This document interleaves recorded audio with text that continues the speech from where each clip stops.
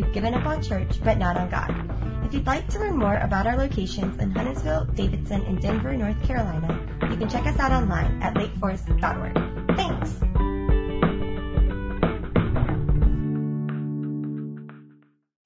Well, this is us, right? It would not be Westlake if we didn't have some glitches every now and then. Good morning. My name is Aron. I'm the pastor here at Lake Forest at our Westlake church here. And let me just add my welcome to Angela's. Angela, thanks for your warmth this morning. I just thought I'd start with a question. How did your team do yesterday? All right. How many? If you were on the winning side of your team, just shoot the hands up. Just shoot. Yeah. All right. And then the rest of you guys, like me, right? Your team just didn't even show up to the game yesterday, as my team did not even show up. I can't wait for basketball season. UCLA, go Bruins.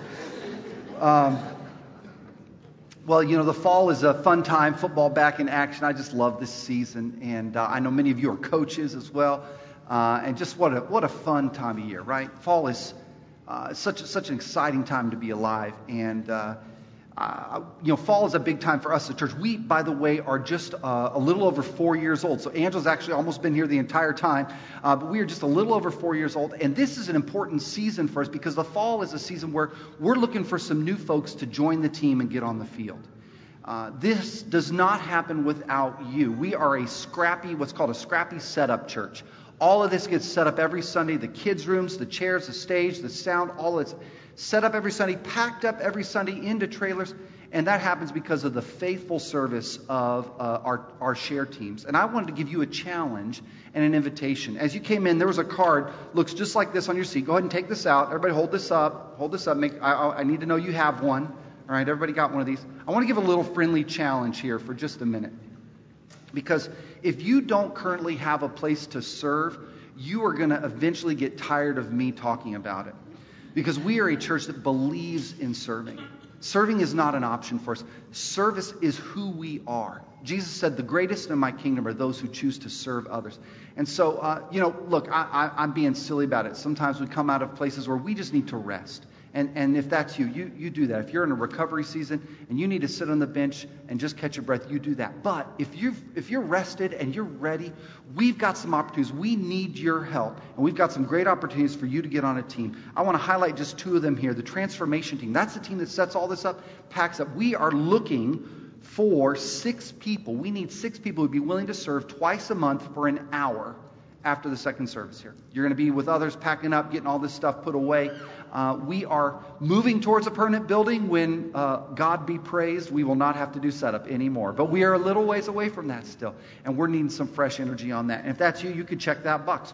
Kidtropolis is looking for some heroes. If you are willing to pour into the lives of our children here at Westlake, 1 hour a week, twice a month is all it takes. Check that box, sign up. Don't miss out this fall in joining one of our share teams and making a difference here at Westlake. A little bit later on after my message, in about 3 hours, we'll pass the Gene Pocket. That was a joke. We'll pass the Gene Pocket. You can drop this in at that time and know that we will follow up on you. Make sure your name and email or name and phone number is on there. Heck, you don't even have to put your name. Just put your email on there. We'll get you on that team, right? Well, we're continuing today in our series called This Is Us. Whether you're a fan of the show or not, what we all know about this show is it has tapped into something in our culture like no other show has in a long time.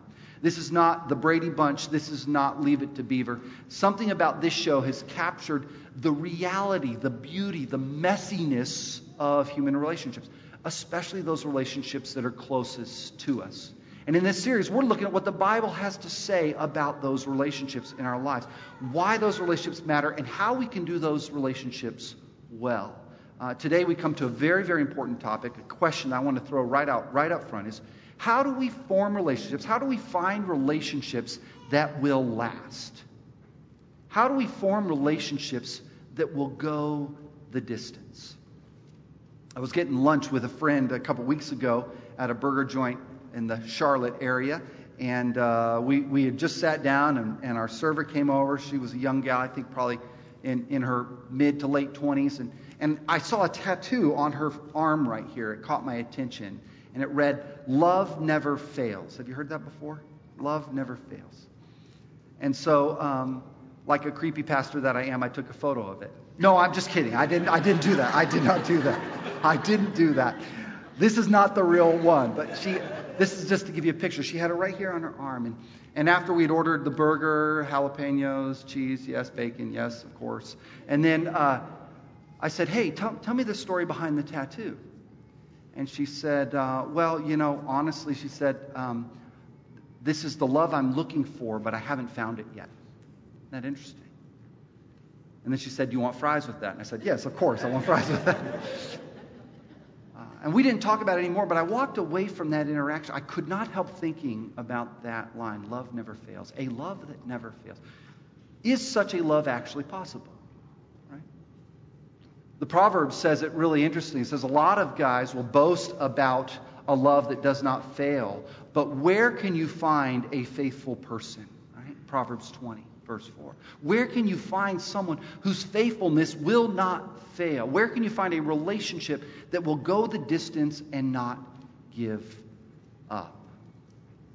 See, we live in a kind of a funny day and age, don't we? We live in a day and age of what one writer called easy goodbyes. And just that phrase almost captures it, right? We live in a world of easy goodbyes. We're so quick to say goodbye. We're so quick to leave. We're so quick to move on. Our culture is constantly changing. We're constantly moving, constantly relocating. And there's this reluctance because wouldn't it just be wiser to never form an attachment? I mean, wouldn't it be easier just to never love? Because then I would never have to risk losing. Right? And yet when we live that way, or when we try to live that way, there's something inside of us, like that server, that cries out, that says, no, I was created for more than this. I was created to experience a relationship that lasts. I was created to experience a friendship that lasts, a marriage that lasts, a sibling relationship that lasts. Because after all, isn't that what we all want? Don't we want relationships that go the distance? Well, today I want to talk about what I'm going to call the lost art of faithfulness. The lost art of faithfulness. Because what the Bible's going to have to say to us, it has a lot to say about this, is that the key ingredient to a relationship that goes the distance is this old-fashioned word, faithfulness. Now, a lot of people hear that word faithfulness and they think, oh, well, that just means not cheating. Actually, the word faithfulness means way, way more than just not doing stuff. The word faithfulness is one of the most important words in the entire Bible. In fact, the ancient Hebrews, when they were looking for a way to describe God, looking for a way to describe the love of God, they landed on this ancient Hebrew word, hesed. Everyone say hesed. Ready? Hesed. All right, did you spit on the person in front of you? Then you said it right. Hesed. Hesed is one of the most important words in all of the Scriptures. And again, this word shows up over and over and over as a way of describing God's love. It says it in Lamentations. It says, the faithful love, the hesed love of the Lord never ceases. His mercies are new every morning. Great is your faithfulness, O God. You see, hesed is a word, we don't really have an English equivalent for it. It's this never-ending, relentless, dogged, tenacious kindness, mercy, and love of the Father. Hesed, you get a feel for that? It's a love that never fails. So how can we experience that kind of love in our relationships? Is it even possible for us to experience, to share a hesed love with one another? That's what I want to explore with you today. And I want to do it by looking at a story in the Bible of someone whose life is marked by faithfulness, whose life is marked by hesed. This story is found in the book of Ruth. It's a book in the Old Testament about a remarkable young woman who shares that same name. Now, some of you all, y'all Bible people or y'all churchy people, you've heard of this Ruth before. In fact, you've probably heard sermons about Ruth. And you might, when you think of Ruth, you probably think like dating advice, right? Like 3 steps to finding my beau, or in her case, 3 steps to finding my Boaz, right? It doesn't get much better than that. That's about it. But you see, though Ruth will eventually marry her beau. Right? Oh, that's like the Days of Our Lives. Wasn't it Beau on Days of Our Lives, the motorcycle guy? I should have written that in the sermon. That would have been funnier. So anyway, though she does eventually marry her Boaz, that's not actually what the story's about. Did you know that? That's almost an afterthought. The key relationship in Ruth's story is the relationship she has with her mother-in-law. All the mother-in-laws out there, raise your hands. Own it. Come on, mother-in-laws, own it, own it. All right, here we go. This is about y'all and Ruth. So Ruth has this relationship with her mother-in-law. And what the story says when it reaches its climax is, you know what word describes Ruth's relationship with her mother-in-law? Hesed. Isn't that surprising? Boaz says it himself. He says, "May you be blessed by the Lord, my daughter. You have made this last kindness, this last hesed, greater than the first." The reason Boaz fell in love with Ruth was because he saw the hesed love she showed to her mother-in-law, the mother of her first husband. So, what do we have to learn from this story? Well, let me give us a little bit of background, because some of y'all may know parts of this. If you don't know anything, that's okay. I'm going to give you everything today. Let me set up some background, and then we're going to jump into this story. Naomi is married. That's the mother-in-law. Naomi is married to a guy named Elimelech, kind of like the mighty jungle, right? In the jungle, the mighty jungle. Elimelech, Elimelech, Elimelech. So, Naomi and Elimelech, that was pretty good. That was good. That one makes me laugh. Naomi and Elimelech are living in the Promised Land, right? They're living in Judah. That's the land that God had led His people to. And you can picture this. It's kind of on the western side of a lake, of a body of water. But there's a famine in that land. And so they have to make the trek from the western side of that sea to the eastern side, to a foreign country called Moab. And so they trek all the way over, and it's quite a trek. We believe they trekked as many as 80 miles to get to this other land. And it's kind of, you can think of it this way, it's kind of like walking from Denver on the western side to Concord, that foreign, strange country over there, right? You get a feel for that? On foot they go. So Elimelech and Naomi get over there, and they have 2 sons, and their 2 sons marry 2 Moabite women, 2 foreign women in that land. Eventually, these 2 women are named Orpah and Ruth. Orpah, in case you're looking for a good girl's baby name there. They live there for 10 years. They have no children. But eventually, the 2 sons and Naomi's father die. I mean, this is like an episode of This Is Us right here, right? Naomi is left with nothing. All she has is these 2 daughter-in-laws. And in the ancient world, my friends, that does not amount to much. Naomi hears a rumor that there's food back in her home country. So she decides to release her daughter-in-laws. And then she's going to make the 80-mile trek from Concord all the way back over to Denver again. This is where our story picks up in verse 8 of chapter 1. Let me read this to you. Then Naomi said to her 2 daughters-in-law, "Go back, each of you, to your mother's home. May the Lord show you hesed, kindness, as you have shown kindness to your dead husbands and to me. May the Lord grant that each of you will find rest in the home of another husband." Then she kissed them goodbye, and they wept aloud and said to her, "We will go back with you to your people." Now, time out here for a second.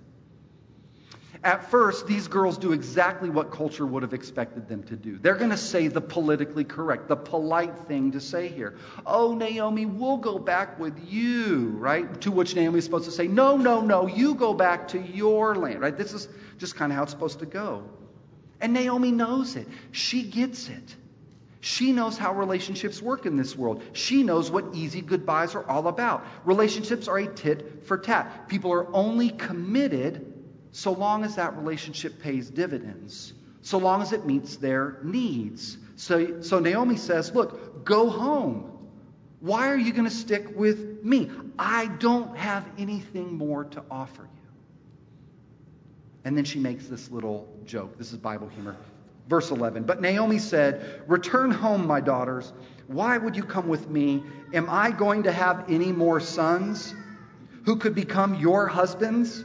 Return home, my daughters. I am too old to have another husband. Even if I thought there was still hope for me, even if I had a husband tonight and then gave birth to sons, would you wait until they grew up? Would you remain unmarried for them? Naomi is chuckling here. She's like, who do you think this is? This is not Demi Moore and Ashton Kutcher. It's not going to happen.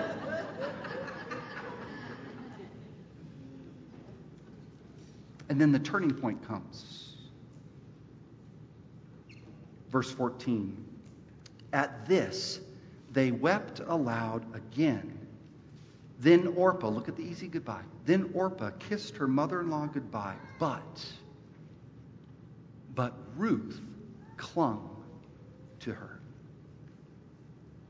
Now, this is not the clinginess of a 5-year-old who doesn't want to get into a dentist chair, right? This is not the clinginess of your pastor when he's riding the roller coaster and screaming his head off in fear. This is an altogether different kind of clinging. The word here, clung, actually means to cleave, to join to glue, to stick with. It's the ultimate commitment word. It's the same word used in Genesis chapter 2 when it speaks of a husband and wife becoming one flesh. Therefore, a man shall leave his father and mother and hold fast to his wife, and they shall become one flesh. So with the time we have left, I want to look at three things that we learn from Ruth about faithfulness. And I want to build off this idea of clinging, of sticking with. 3 things that make relationships stick. Did you get it? That was pretty lame, but that's a pastor thing. So 3 things that make relationships cling to one another. Each of these based on Ruth's life that might have something to teach us. First thing is this. First thing we learn about relationships that stick, relationships that go the distance, is that sticky relationships are based on a promise. Sticky relationships are based on a promise. What do I mean? Well, look at what happens next in the story. Verse 15. Look, said Naomi, your sister-in-law is going back to her people with her gods. She's doing the wise thing. Go back with her. But Ruth replies, don't urge me to leave you or to turn back from you. And then she makes this promise. Where you go, I will go. And where you stay, I will stay. Your people will be my people, and your God will be my God. Where you die, I will die, and there I will be buried. May the Lord deal with me, be it ever so severely, if even death separates you and me. This is quite a remarkable promise, isn't it? Have you ever made a promise like this to someone in your life? It's actually a kind of vow. It almost has a ceremonial tone to it, almost like a wedding vow. As a pastor, I've had the privilege of officiating hordes of weddings. I used to do ministry with young adults in Los Angeles, and I had a wedding every other week. It was awesome. I mean, I've married people in the mountains, married people on the beach. I had one couple that wanted to do the wedding on surfboards, and then they learned that I was going to be the one doing it. We were like, okay, let's just go back to the beach. We don't want to have the pastor to drown in the waves. One of the funny things that I've noticed, though, in these last couple of years is this trend towards people writing their own vows. And I think this is great. I love that people are wanting to personalize it. But occasionally, you'll get a very odd kind of marriage vow, right? In fact, I was remembering one that I had once. This was the promise they made to each other. It said, I will love you so long as our love shines like the sun in our hearts. I thought, I don't know what that means. Like, what happens when it's overcast or raining, right? Like, just... This is where we're just done, right? I mean, you get the sentiment, but it's almost, it doesn't have any substance. It's almost too much, forgive me, up in the clouds. But the ancient vows were different. In fact, the vows in the 4 centuries old Book of Common Prayer are much more grounded, aren't they? In sickness and in health, in riches or in poverty. As my wife says, she's still waiting for the riches part. Till death do us part. I mean, those are sober commitments, aren't they? Ruth is making a wedding-like vow here. She even adds till death do us part at the end. You see, Ruth's promise is void of sentimentality. She says, I don't know what the future holds, but here's what I know. My decision is already made. I'm going to stick with you. I don't know what troubles are going to come, but my decision is already made. I'm going to stick it out with you. You see, a promise is not simply wishful thinking. A promise is an appointment I make with myself for the future. I may not know what the future will bring, but I already know what my decision will be. That's how a vow works. That's how a promise works. The great philosopher and theologian Lewis Smedes describes it this way. He says, when you make a promise, you have created a small sanctuary of trust within the jungle of unpredictability. Isn't that a beautiful image?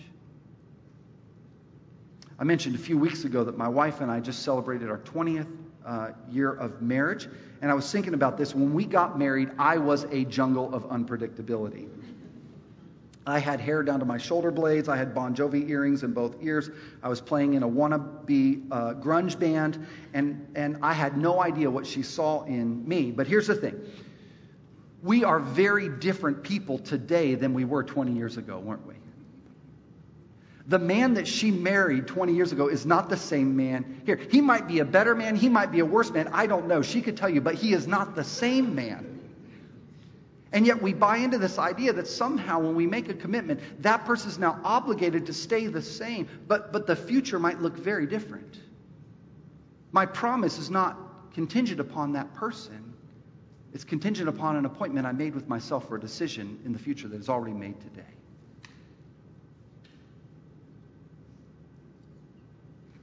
Now, many of us, I just need to say a quick pause. Many of us have been wounded by someone who broke a promise like that in our lives. Many of us have broken promises and wounded others. But today is a new day.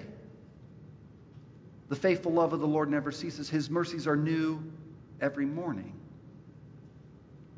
So what would it look like for you today to make good on your promises? Who are the people you've made promises to in your life? Your children, your spouse, your friends. What would it look like to honor those promises? First thing we learned from Ruth is that relationships that stick, relationships that go the distance, are based on a promise. Point number 2 is this. Point number 2, sticky relationships, relationships that go the distance, are formed, they're made through perseverance. Look with me at chapter 1, verse 18. When Naomi realized that Ruth was determined to go with her, she stopped urging her, so the two women went on until they came to Bethlehem. Now, there's a subtle point in this little section that we can miss, but there's so much happening in this one line. Ruth and Naomi, remember, are two women that are going to set out on an 80-mile journey through the desert of Moab around the northern edge of the Dead Sea and into the Promised Land back to Bethlehem. 3,000 years ago. It's interesting, there's a metaphor here because it's the exact same journey that Joshua made centuries before when he led God's people across the Jordan and into the Promised Land. Only Ruth and Naomi don't have the armies of God. They don't have the ark of God. They don't have the tabernacle. They only have each other and God's presence. And they make this 80-mile trek. You see, the one thing they had on this journey was their commitment to one another, their promise. And though Ruth was tempted to turn back, though she had every opportunity to go back to the familiar, she never does. She denies it. She clings to Naomi. She sticks with her and pushes on even in the face of great difficulty. It's interesting in our culture when relationships get tough, when we enter into relational deserts together, we often see that as a sign that there's something wrong with the relationship. Maybe this isn't the right person. Maybe this isn't the friendship for me. This is requiring work. This is getting hard. There's a little bit of conflict. I must have picked the wrong person. Let me go back to Moab and find another companion to make the journey with. See, it's interesting. But what we learn is that relationships are formed not in spite of difficulty, but in persevering through it. In fact, when psychologists talk about relationships, they talk about 3 common stages in every relationship. This is true of a friendship, this is true of a marriage, this is true of a family. 3 common stages, and you will know many of these. The first stage is the what? Honeymoon stage. Some of y'all know this. The honeymoon stage. You remember what the honeymoon stage is, right? That's when everything feels like an umbrella drink on the beach in Cancun. And you're like, can we just live here, right? Can we just set up shop? I'll just stay in this lawn chair and somebody will keep bringing me umbrella drinks, right? That's the honeymoon stage. It's easy. It's supposed to be. And a lot of us, we just want to stay there. Whether it's a friendship or a marriage, we think that the goal is to stay in the honeymoon stage. But actually, it's just the first step. It's just the first stage. Every relationship eventually reaches the end of its honeymoon and must transition into the next stage. The next stage is called the stage of disillusionment. Don't you love that word? Disillusionment. It means exactly what it sounds like. The illusion that we were living in the honeymoon phase has now faded away. Anyone feel my pain right now, right? Okay. Newly marrieds, it is coming. It is coming your way. You have something to look forward to. This is where we begin to realize, this is where you begin to realize that the long-haired grunge rocker guy is actually just another imperfect human being like the rest of you. And he's not always the easiest to live with. The disillusionment stage is marked by conflict, by struggle, or by adversity. It's not always that the struggle is between them. Sometimes it's an adversity that is facing both of them that comes their way, and their relationship is tested. That's the disillusionment phase. But if they push through, if they cling to one another, if they stick with it, eventually they reach the third stage, what psychologists call the stage of stability, or what I like to call the stage of thriving. When a friendship or a marriage pushes through the hard times, it reaches the third stage of stability where it can finally be marked by mutual sacrifice, mutual love, and a deep, deep, deep trust. See, our culture wants insta relationships. We want to be able to microwave them. We send our kids off to school. They come home. We say, did you make any new friends? But we mean something markedly different than a relationship that lasts. So we ask that, don't we? It is only as we journey together through the difficult times that we discover deep, lasting, and meaningful relationships. In fact, I don't have notes on this, but my wife and I, as part of our 20th anniversary, we spent some time reflecting on some of the things that have helped us make it this far. We aren't doing it perfectly, but just have helped us make it this far. And we identified 7 things, 7 conversations that we think really shaped us. And so we're actually doing a group this fall here at Westlake for couples, engaged couples or couples in their first 7 years of marriage. We're calling it the first 7. Because oftentimes it takes 5 to 7 years for a married couple to reach the other side, to reach that stage of stability. It's not easy, but we can do it together. The first thing we learn from Ruth is that relationships, sticky relationships, relationships that last, are rooted in a promise. The second is that these relationships are formed through perseverance. And third and finally, sticky relationships, relationships that last, are rooted in grace. Ruth and Naomi finally or eventually reach Bethlehem. And just as the rumor had promised, there is food there. There's grain. The harvest is plentiful. The only problem is Ruth and Naomi are amongst the poorest of the poor. They have nothing. So Ruth has to do what any poor person in that day had to do if she wanted to eat. She had to go and what's called glean, follow behind the farm workers and pick up little kernels that they dropped or left behind. And so the story progresses and tells us that Ruth promises Naomi, she says, I'm going to go glean, I will be back. And Ruth goes out and she's in the field risking her own life, gathering as much as she can for herself and for Naomi. And then in the midst of this, the most surprising thing happens. Boaz shows up. And she's invited to a meal with the farm workers. And our story picks up here. At mealtime, Boaz said to her, "Come over here, have some bread and dip it in the wine vinegar." Interesting, wine and bread. When she sat down with the harvesters, he, that's Boaz, offered her some roasted grain. She ate how much? All she wanted, and even had some left over. It's an amazing picture here of grace, because Ruth has done nothing to deserve this favored treatment. And yet God has provided for her. She's been brought into this banquet table. And it's not just a little bit of food. She eats all that she wants to the point of overflowing, to the point of an abundance. Does that sound familiar to any of you? And she gathers this abundance up and she stores away. She goes back to gleaning. And look what happens next. Ruth gleaned that evening in the field. And then she threshed the barley she had gathered and amounted to about an ephah. She carried it back to town, and her mother-in-law saw how much she had gathered.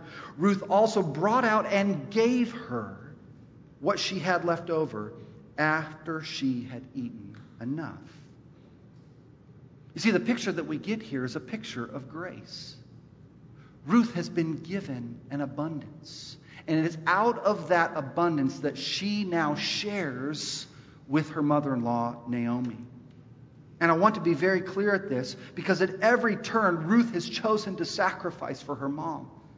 At every turn, she has chosen to be faithful. She's chosen to show Hesed love. But it is now that someone else is showing Hesed love to Ruth that now she is able to give out of that Hesed love to her mother-in-law. And this is the picture of God's Hesed love in our life. Because God has shown Ruth his faithfulness, she is now empowered to show that faithfulness to Naomi. Because Ruth has experienced the Hesed love of God, she is now able to show that Hesed love to Naomi.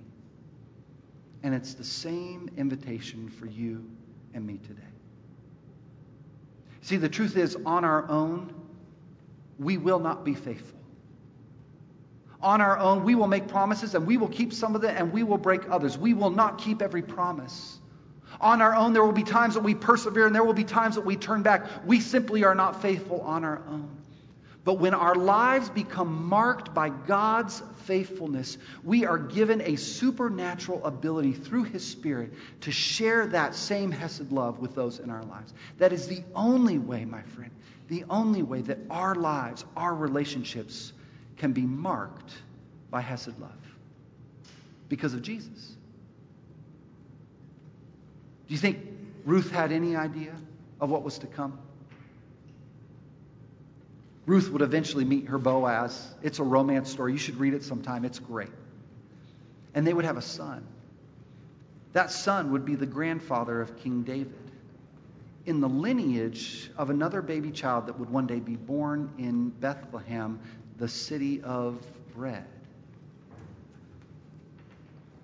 And that Jesus, like Ruth, but in a perfect and complete way, would sacrifice himself to show you and me the Hesed love of God, that we might show that love to one another out of the abundance of love that he has given us. So the challenge today, the invitation today, is where do you need God to fill you with his love, that you might love those closest to you with a Hesed kind of love. Let's pray.